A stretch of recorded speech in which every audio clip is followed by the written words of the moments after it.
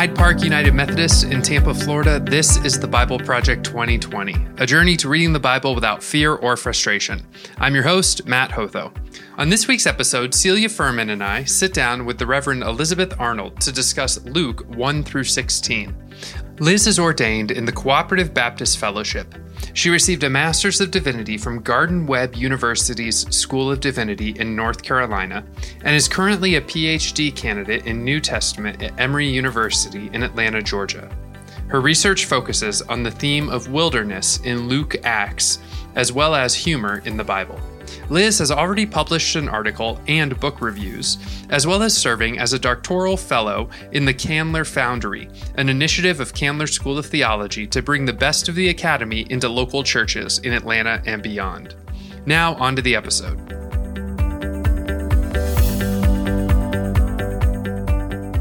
Elizabeth, welcome. We are so delighted to have you share the Bible Project with us. This morning, we want to talk about Luke. So tell us about Luke. Why was it written? Who wrote it? And about what time it was written? Okay, well, those are all great questions, and I am very excited to talk about them. So the Gospel of Luke, unlike the other Gospels that we have, Luke is the only one who actually gives us a formal prologue where he says why he's writing. So he lays out very nicely his thesis.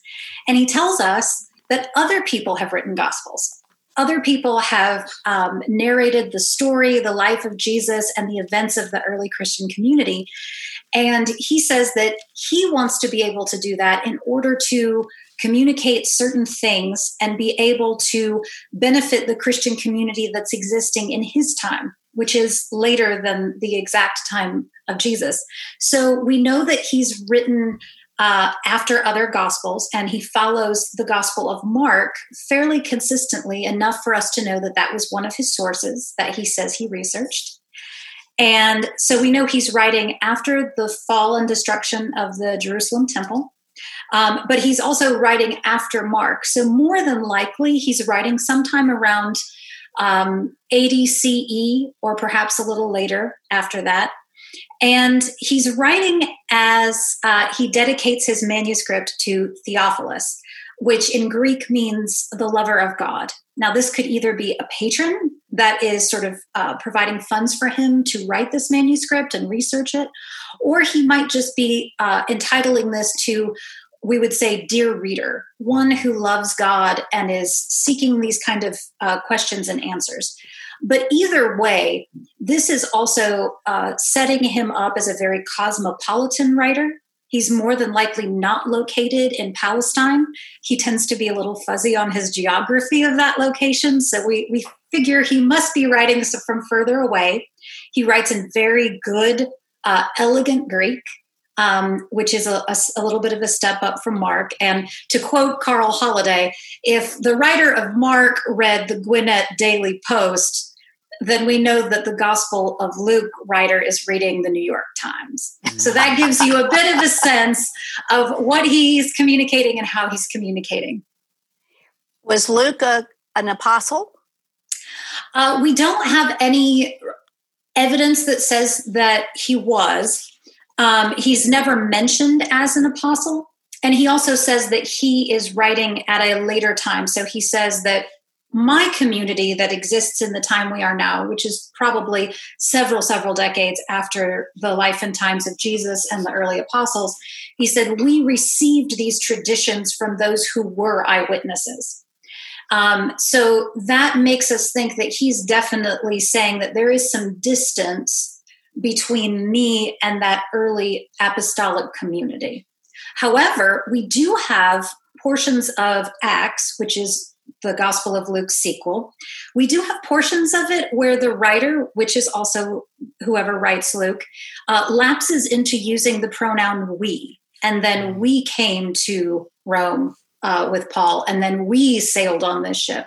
And so one of the theories that's been there is even if Luke himself was not an apostle, perhaps in the sort of later apostolic period, it may be possible that he had some connections with Paul or some of the others of that later period.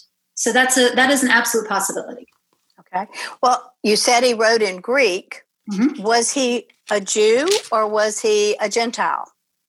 That's a fascinating question. It's sadly one that we can't answer with any kind of certainty. And the reasons are, there's such good reasons to possibly suppose both, one or the other. On one hand, the writer of Luke Acts is absolutely steeped in Israel's scriptures and knows Israel's history, knows Israel customs, knows, and like I said, knows and quotes the scriptures very well and in really good context. On the other hand, the whole thrust of Luke's writing, both of his pieces, is very much how the gospel came to the Gentile world, which makes people think, is he a Gentile? And so we have some evidence that says maybe he was a Greek-speaking and writing Jew, and maybe he was a Gentile. So we don't know, which I think that's one of the great things about him, is that obviously he was adept at both of those worlds enough to offer something that had real value to members that are in both those communities. We've just finished the book of Mark, the Gospel of Mark, where there is absolutely not a peep about Christmas. Mm-hmm. And then we hit Luke, and the Christmas story is amazing. Why do you think Luke spent so much energy on the birth of Jesus? When we say that Luke follows Mark, obviously he only can follow Mark from where Mark begins, which is John the Baptist in the wilderness proclaiming. And yet Luke offers us these 2 chapters that really form an introduction or a prologue to his work. And the answer that I would give that is that we remember that these are literary works as well as they are religious. And so in order to set up his story, to present all of the themes that he's going to trace throughout the rest of the narrative, he uses those 2 chapters to sort of condense those themes into sort of a nutshell snapshot. We hear all of his themes, this sort of idea of universal salvation, the gospel being for everyone, for all the world, the gospel being news of great joy, the conflict in that the world sees between the rich and the poor, Luke's dyads that he uses of men and women, both in prophetic roles, all of those you can find right there in those first 2 chapters. And that introduces his story really beautifully. How do you feel that Luke sees Jesus? On the one hand, Luke is very intentional about making sure that people understand that Jesus is first and foremost to be seen as a prophet. That Jesus is constantly referring to himself as a prophet. A prophet isn't welcome in his own town. Prophets have to go to Jerusalem to die. He's constantly referring to himself as a prophet. And what that really means in Luke's gospel isn't just that he's speaking prophetic speech, but that he's embodying prophetic action. And of course, his crucifixion is ultimately this prophetic action that takes place. The other thing that Luke is very intentional about crafting the portrait of Jesus is that Jesus is the suffering Messiah. And this is something that you can tell that Luke's community would definitely wrestle with. The Messiah should be the one coming to rescue us out of suffering, not someone who's actually suffering themselves. And so this idea that no, the Messiah is one who suffers and suffers prophetically on behalf of the people, Luke constantly returns to the idea that this is God's plan. He says this in the early chapters of Acts. This was according to the plan of God. And Jesus several times over predicts his death and says, it's appointed, it is necessary. God has ordained that the Messiah must suffer. And so those two character portraits of Jesus as both a prophet and as a suffering Messiah are very much how Luke is intending his audience to understand who Jesus is. Are there controversies in Luke that people wrestle with that are unresolved? Well, there are certainly controversies. Of course, some of them are of different natures. There are certain things in Luke that make us uncomfortable, that people aren't really sure how to resolve. One of those things being the tension of how do we reconcile a wealthy patron commissioning Luke to write this gospel, if that is indeed what happened, and Luke's overt criticism of the wealthy and God's chosenness of the poor. How do we reconcile wealthy Christians in a world with poor when Luke constantly over and over says that it is the poor that are blessed, it is, and that God favors them. And yet we have people that are in the narrative and people like possibly Theophilus who are outside the narrative that are wealthy people. And so this question of how are we supposed to faithfully handle wealth and possessions, but also navigate the aspects of justice that God expects us to carry out in our world. That's a real area of tension that some people aren't sure how do we resolve those two aspects of Luke. If the Christian story is going to grow in its reach to Gentiles and to non-Jewish people, conceivably you'd want it to reach other people in the society, and those people might be wealthy. How do you reconcile that with Luke's emphasis on poverty and the value of poverty? Is that sort of the conflict as well? That's certainly one of them. And the fact that we see these sort of reversals of honor. For instance, Luke loves the story of the rich man and Lazarus. And it's this idea that if you were wealthy during your lifetime, you will be impoverished in the afterlife. And that's a very difficult thing to resolve for people who are God-fearing and do good works while they're here on earth. So how do we get that kind of Christian participation to use their wealth and possessions in a godly way if we also see these really harsh sort of more black and white movements between the rich and the poor in Luke's gospel, if that makes sense? Mm-hmm. Does he give us an answer? I think the way Luke works is he gives us many answers. And that's why we get such wonderful character development in Luke's gospel. So we do get the rich man and Lazarus, and we get these great sort of textures that this man was so poor and so ill that the dogs would come and lick his sores, But then we also get the story of Zacchaeus just a few chapters later. And Zacchaeus is a very wealthy man, but who seeks earnestly after Jesus. And Jesus says to him that salvation has come to his house and has visited with him and that he is a child of Abraham. So in one sense, we see the wealthy in a certain light, but then we also see the wealthy in this generous, repentant spirit. And so I feel like Luke gives us a couple answers as to how the story might play out, but it's very dependent on the level of obedience that a follower has to Jesus. And that's one area that Luke is very uncompromising, that we all may end up in different places, but if we follow that path of obedience, then God's judgment isn't for us to fear. You mentioned Luke probably also wrote the book of Acts. Mm-hmm. Why is it in two separate books? Why isn't it all together?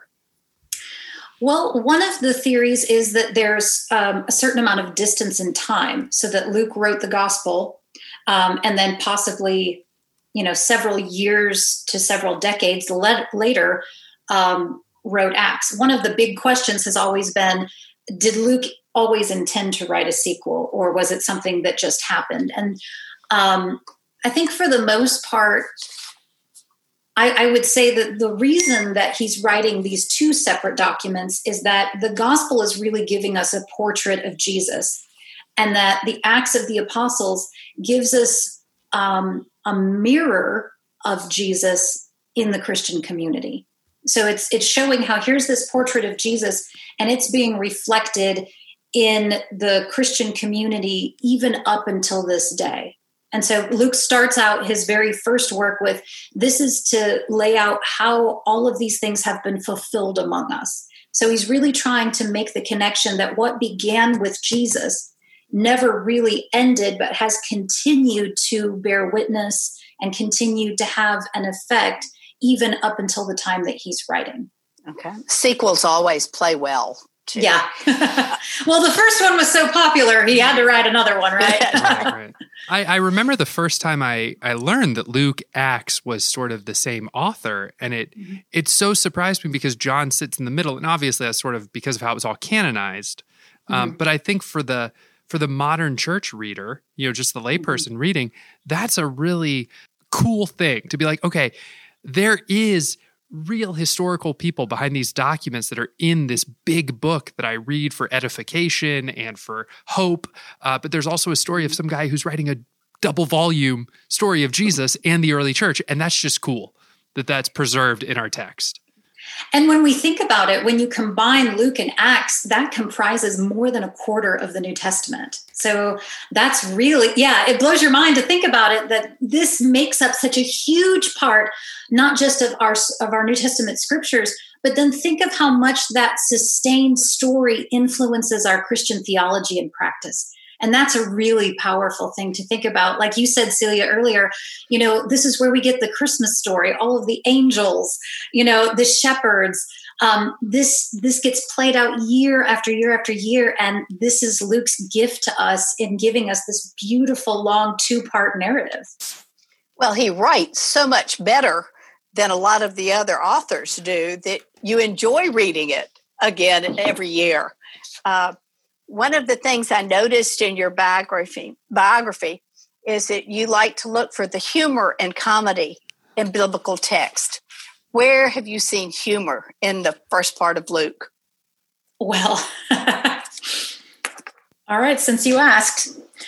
All right, I've always thought it was so funny that that Luke uses that birth narrative, right, to connect us.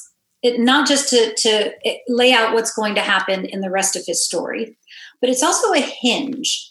That birth narrative connects Luke's story to the rest of Israel's story. Because when we hear Elizabeth and Zachariah were without children, and yet they were faithful, obedient Israelites, who does that make us think of?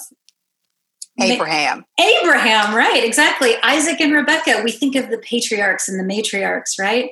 And Zechariah is in the temple when he receives from the angel Gabriel this news that his wife was going to have a child. And Zechariah, of course, says, oh, I just don't know if that's going to work out. I mean, I'm old, she's old. And so Gabriel said, well, since you didn't believe, you're going to be cursed with being silent.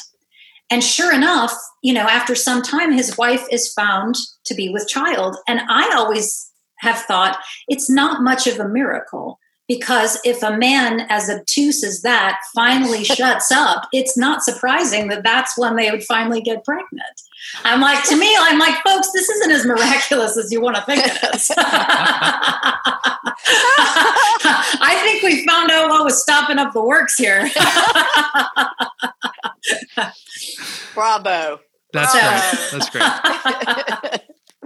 Oh, all right. On that same thing, I understand that your PhD thesis is on the wilderness in Luke Acts. Tell me a little bit about that. Well, I was always so surprised when I would hear this rhetoric that the Luke Acts scholarly community has, that Mark is the wilderness gospel and that Luke is the very cosmopolitan, metropolitan gospel. And at first blush, it seems like that might be so. Mark's Jesus is definitely more rural, spends a lot more time in Galilee, even has the resurrection appearances told to happen back in Galilee. So constantly going back to the rural. And Luke, of course, does not only focus more on the city of Jerusalem as the site for resurrection appearances, but then Luke's gospel takes, the missionaries and apostles to all these huge cities throughout the empire, Ephesus and Corinth and Athens, and eventually all the way to Rome. And so you would think, well, that makes sense. But when we look at the two parts of Luke and Acts, there's actually more references to the wilderness than any of the other gospels. And what I think is really interesting is that although we have all this fanfare that happens in the first 2 chapters, the place where Luke's gospel itself really begins is just where John the Baptist begins, in the wilderness. And that's where the word of God actually takes the agency. And it says the word of God came to John the Baptist in the wilderness. And when you start tracing all of these wilderness themes, you start seeing that the wilderness is this place of radical possibility. The devil shows up there. Jesus does a miraculous healing in a wilderness place. A miraculous feeding in a wilderness place. In Acts, the Ethiopian eunuch becomes the first baptized Gentile. Where? In the wilderness. All of these things recall Israel's story, and it also starts describing what goes on in the kingdom of God. It's this place of radically open possibility where all of the circumstances and the structures of the inhabited world start getting turned on their head, so much so that the Roman authorities say these Christians are turning the world upside down, meaning they're making our organized society into this type of wilderness place. And so that's essentially what my dissertation is about. Well, some of us who feel like we've been in a wilderness for the past 6 months, 8 months, whatever it is, then we should be looking for God to start doing some amazing things in our lives, if that's where it all is happening. Well, by contrast, we should look where God is undoing some things. Tell me more. What do you mean by undoing? Well, like I said, when someone goes into the wilderness, they don't just go there for things to happen to them, although they have these supernatural encounters in the biblical material. But when they go into the wilderness, they're also undone in some ways. Think about it. When Israel first comes into the wilderness, when they're liberated from Egypt, it wasn't just to get them to the promised land. But as Dr. Ryan Bonfilio, who's been on your show before, says, it was also to get Egypt out of the Hebrew people. And so very often when people are going into the wilderness in Scripture, it's not just to make something new, but before that happens, some of the old things have to be unmade. And so I sort of see your point that this quarantine time, not only is it a wilderness where we might be made new, but where we've had to part with some of the things that we thought we needed to have and let those things become undone before God can start creating something brand new.